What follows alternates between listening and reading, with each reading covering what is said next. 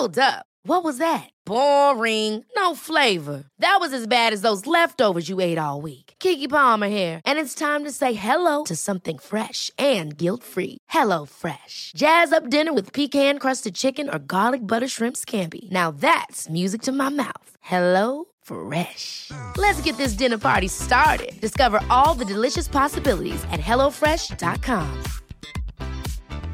I'm Sandra, and I'm just the professional your small business was looking for. But you didn't hire me because you didn't use LinkedIn Jobs. LinkedIn has professionals you can't find anywhere else, including those who aren't actively looking for a new job, but might be open to the perfect role, like me. In a given month, over 70% of LinkedIn users don't visit other leading job sites. So if you're not looking on LinkedIn, you'll miss out on great candidates like Sandra. Start hiring professionals like a professional. Post your free job on linkedin.com/achieve today.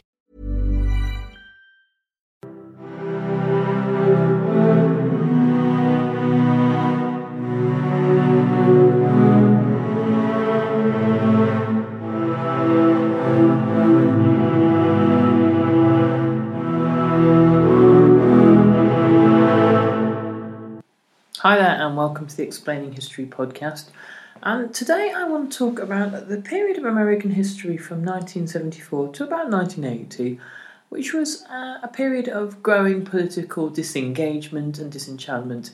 The period after the Watergate scandal, following the resignation of Richard Nixon, and also a period of economic turmoil as America struggled with the aftershocks of the oil crisis, and also the end of America's monopoly on economic hegemony in the post-war era.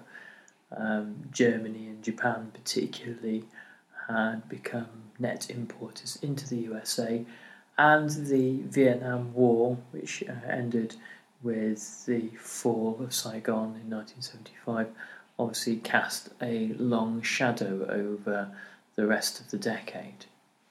Now, I have talked about the Watergate scandal before, so I don't want to go on about it too much. Now, if you do want to listen to it, if you look through the previous podcasts, there's one I've done exclusively on Richard Nixon, which should bring you up to speed on it. Suffice to say that the Watergate scandal itself has a tremendous impact on US politics. It had a huge impact on the Republican Party. Nixon was actually one of the more moderate figures within the Republican Party when it came to domestic policy. He was not one of the far-right libertarian economic figures like Goldwater. He was certainly not as economically far-right as Reagan. He was no liberal. He did not necessarily conform to the left end of the party, but he had a reasonably centrist economic agenda.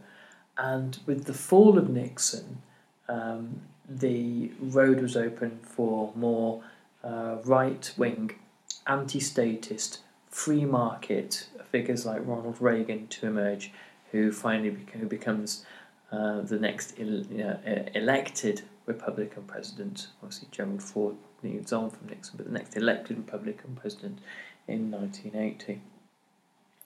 The prestige of the office of president is dented. The overall suspicion with which Americans held politicians had been a feature not just of the 20th but also of the 19th century. It's perhaps like the United Kingdom, it's a very active part of American political discourse, suspicion of politicians. The office of the president had always been something slightly different, however. People who were suspicious of their congressman or senator would very often give the president, irrespective if they were not Republican or Democratic, and they had a Republican or Democrat president, they would very often give the president the benefit of the doubt. There were as many Republicans who mourned John F. Kennedy and Franklin Roosevelt when they died as Democrats. It was the idea that the president was also commander-in-chief of the armed forces, and therefore was a figure slightly removed, or should be slightly removed, from the wheeling and dealing and the disappointments and compromises of everyday political life. Well, this changes with the fall of Nixon and ideas that had been developing since the 1930s about the growth in power of the presidency and the executive branch in general became far more prevalent, far more mainstream following the fall of Nixon. The idea that one day America, in flying in the face of what the founding fathers had said, one day America might possibly get a tyrant, and in the aftermath, the fallout from Watergate, Congress passes laws to limit presidential powers. For example, the War Powers Act of 1973 meant that the president had limited powers to take the country to war.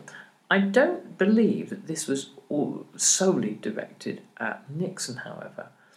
I believe that this was also a nod towards Lyndon Johnson, who had, obviously in 1964, with the Gulf of Tonkin resolution, taken America into fully blown war in Vietnam. The Ethics in Government Act of 1978 said that it was possible to have a special prosecutor to investigate alleged presidential wrongdoings, as Bill Clinton found out over the Monica Lewinsky affair towards the end of his presidency. And this, arguably is wildly misused by the Republican Party against Clinton, and again is a device used to bring political deadlock on Capitol Hill. And so Congress was not willing to let not just Nixon off the hook, but the office of presidency off the hook. And what they wanted, particularly the Democrats, they wanted to prevent the possibility of there being an imperial presidency, a president who was capable not just of waging war around the world, but also of undermining the Constitution itself. And you get, interestingly, Gerry Ford and Jimmy Carter are two very different characters. Ford made almost a virtue out of his understated role within the White House as vice president. As we all know, vice president is something of a non-role within any president's administration, and no vice president is actually ever expected to make it into the Oval Office. He said that he was really there as a kind of a safe hand on the wheel, not a powerful, imposing figure, and he believed that that's what America certainly didn't want that. Conspiracy theorists, who, let's face it, might not have been quite so conspiratorial, were shocked, outraged and angered when one of Gerry Ford's first acts was to pardon Nixon. And this tainted the Ford administration in the eyes of a great many Americans who were horrified by Nixon's actions, and that Nixon had managed to avoid trial, no further action was taken against him, meant that there were many Americans who ceased believing that the president was bound by the same laws that they were, a fundamental plank of American civic and political life, and the philosophy behind which supposedly the Republic is anchored. Ford wanted to be conciliatory with the Democrats and wanted to have a partnership with them. He offered to testify before Congress about the offer of a pardon to Nixon, but at this point, because of the pardon, there is no trust from the Democrats, and any chance he hoped for of having a non-partisan relationship with the Democrat Party crumbles at that point. The Democrats were obviously hoping that they would have Nixon's scalp, and are really feeling quite cheated that they never get it. The office of the presidency is obviously, as we know, fundamentally undermined, and Ford doesn't really do much to reinforce, to rescue this with the pardon.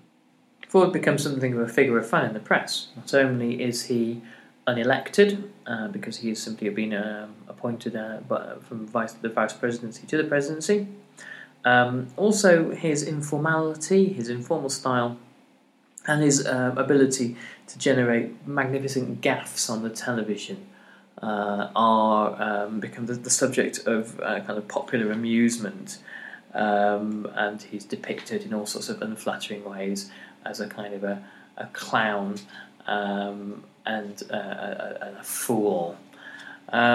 He is indecisive. He was unable to articulate a clear position on things such as taxation and the economy. And this is a time when America is going through some serious economic pain in the mid-1970s. And he was unable to deal with America's problems in the 1970s, particularly with inflation and the stagnating economy. An interesting statistic about the 1976 presidential election was that Jerry Ford who lost, was viewed by 76% of Americans as not having presidential qualities. However, Jimmy Carter, who won, was viewed by 80% of Americans as not having presidential qualities. So more Americans voted for Jimmy Carter, and at the same time, more Americans did not believe that he had what it took to be a president. So in many ways, what we can learn from this is that there was a large number of Americans that wanted a man in office that didn't have presidential qualities, partly because what were perceived as presidential qualities had become so tainted by the actions of Richard Nixon. Jimmy Carter was almost the antithesis of Nixon. He was a Washington outsider. He was not tainted by the kind of the goings on of the Watergate scandal. Obviously, he's a Democrat, and Nixon was a Republican. But also, more fundamentally than that, he wasn't seen as being kind of an elite figure, and was sort of free of an overall sense that both parties were as bad as each other when it came to propriety.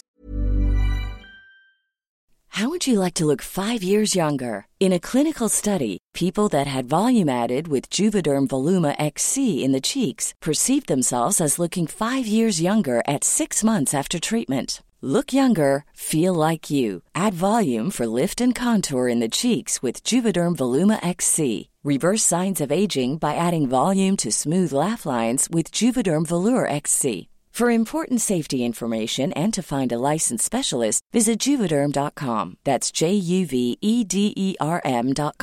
Not for people with severe allergic reactions, allergies to lidocaine, or the proteins used in Juvederm. Common side effects include injection site redness, swelling, pain, tenderness, firmness, lumps, bumps, bruising, discoloration, or itching. There's a risk of unintentional injection into a blood vessel, which can cause vision abnormalities, blindness, stroke, temporary scabs, or scarring. Talk to a licensed specialist to find out if it's right for you.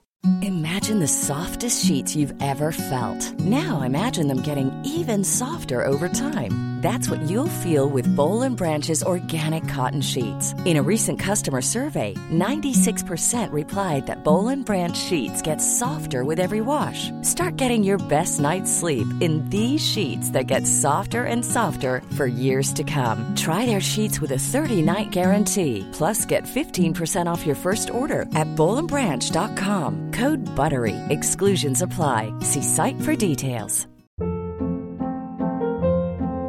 Hold up. What was that? Boring. No flavor. That was as bad as those leftovers you ate all week. Keke Palmer here, and it's time to say hello to something fresh and guilt-free. Hello Fresh. Jazz up dinner with pecan-crusted chicken or garlic butter shrimp scampi. Now that's music to my mouth. Hello Fresh. Let's get this dinner party started. Discover all the delicious possibilities at hellofresh.com.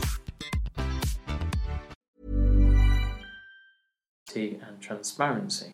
Carter may have been the antithesis of Richard Nixon, but he was also the antithesis of Lyndon B. Johnson, because he was terrible at mastering the legislative process. He could not control either of the houses.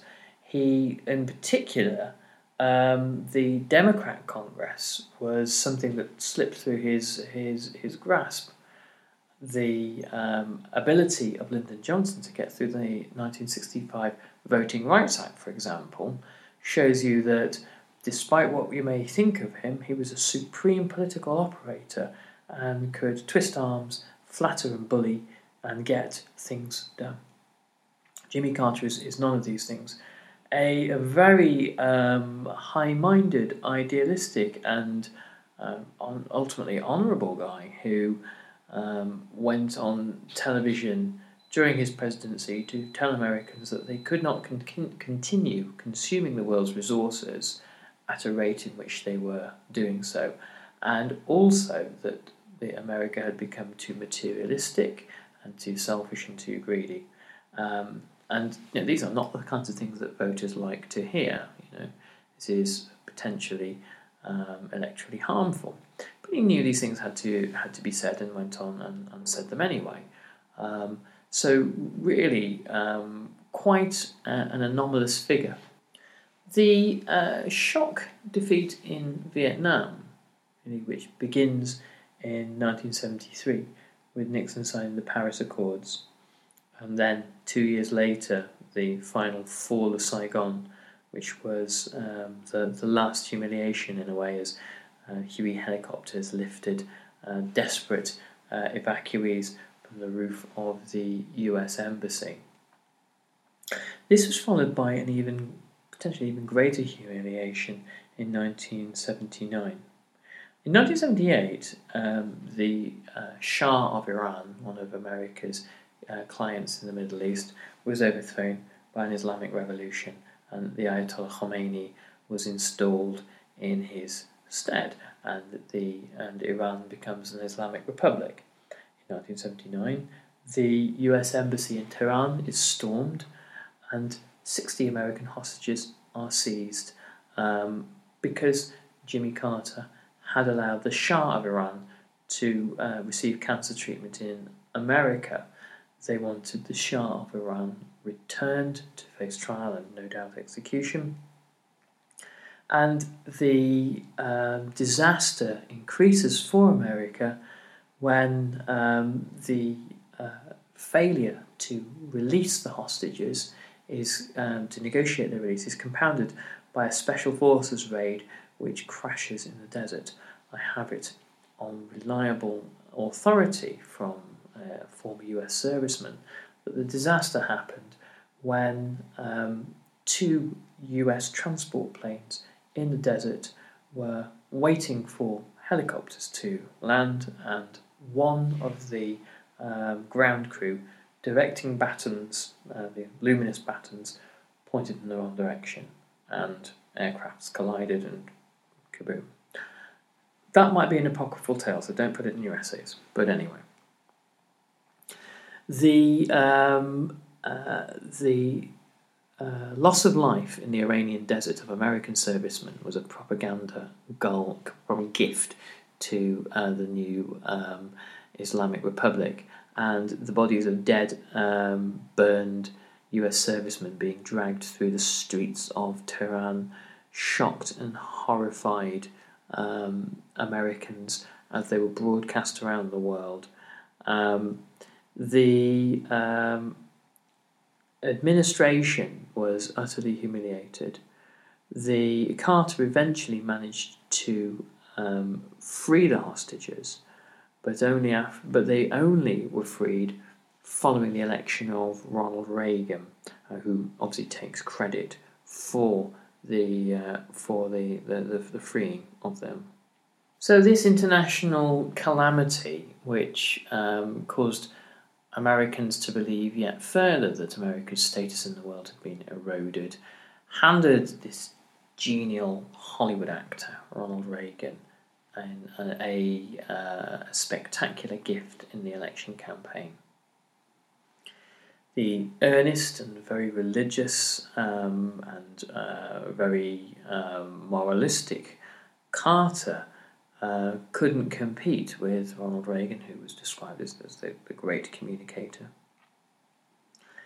And in the election of 1980, a huge number of American voters simply stay home, 47%. In comparative terms, this is a huge decline in democratic engagement. And the Democrats start to lose part of their core support, the working class, who begin to look upon Jimmy Carter as the kind of high-minded liberal sort of middle-class hero that they hate, and somebody who is so self-righteous that they are weak and indecisive.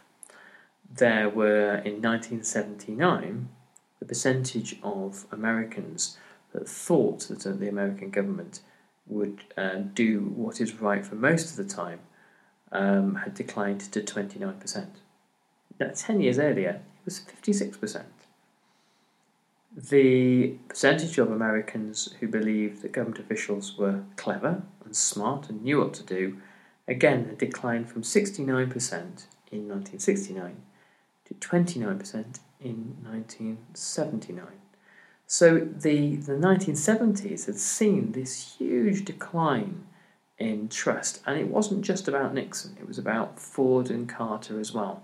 The combination of the three of them, plus the Vietnam War, plus the ongoing problems in the American economy with inflation, had led to this corrosion in belief in government, and it really helps us to understand the appeal of Ronald Reagan.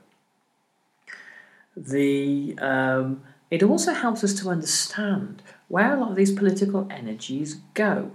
The retreat from direct engagement with mainstream two-party political discourse sees a lot of these energies go into new areas of political organisation, like the environmental movement, and obviously the revival in fundamentalist Christianity across America, and a very militant, politicised Christianity at that. This perhaps explains some of the political landscape in America in the 1980s, the development of single-issue politics such as feminism or gay politics. Of course, there were radical antecedents of both these developments in political ideas from the 1960s and various liberation movements, but it shows why it was that they become greatly energised in the 1980s. The 1970s had taught a great many Americans that political engagement, traditional political engagement, was meaningless and irrelevant, and had seen this drift. I think, however, that the underlying economic picture also tells us something really important. Poverty in America grew throughout the 1970s. Poverty had been in retreat throughout the 1950s and the first half of the 1960s, and begins to really increase from the late 60s and early 70s onwards. The proportion of US citizens living below the poverty line grew from 11.2% in 1974 to 12.5% in 1976, and included half of all black female heads of households. Again, this does not bode well for the Democrat Party. The growth of food stamp users increased from 18.5 million in 1976 to 20 million in 1980. And it's black families who bear the majority of this burden. And in addition to that, unemployment grew from 6.5% in December 74 to 8.9% in May 75. And a new and insecure service sector grew. This is anything from the fast food industry through to data processing and the kinds of jobs that came in to replace heavy manufacturing as that started to decline. The death of the car industry in Detroit begins in the 1970s, and it's very difficult for guys who and it's mainly guys at this point who had worked in heavy industry throughout much of their lives to retrain. The labour market mobility doesn't quite work like that, and so the social safety net that exists in the guise of things like federal minimum wages gradually increases, but not in line with inflation, which is obviously galloping throughout the 1970s. And the often discussed crisis of America's middle classes begins at this point, or certainly takes a fundamental step forward throughout the 1970s. So there was a feeling, really, that it didn't matter which party was in power, that whatever occurred, nothing could be done to address the gradual decline in America's foreign policy fortunes, America's economic fortunes, and the decline in trust of America's executive. Anyway, thanks very much. I hope you've enjoyed this podcast, and I'll catch you on the next Explaining History podcast. Bye-bye.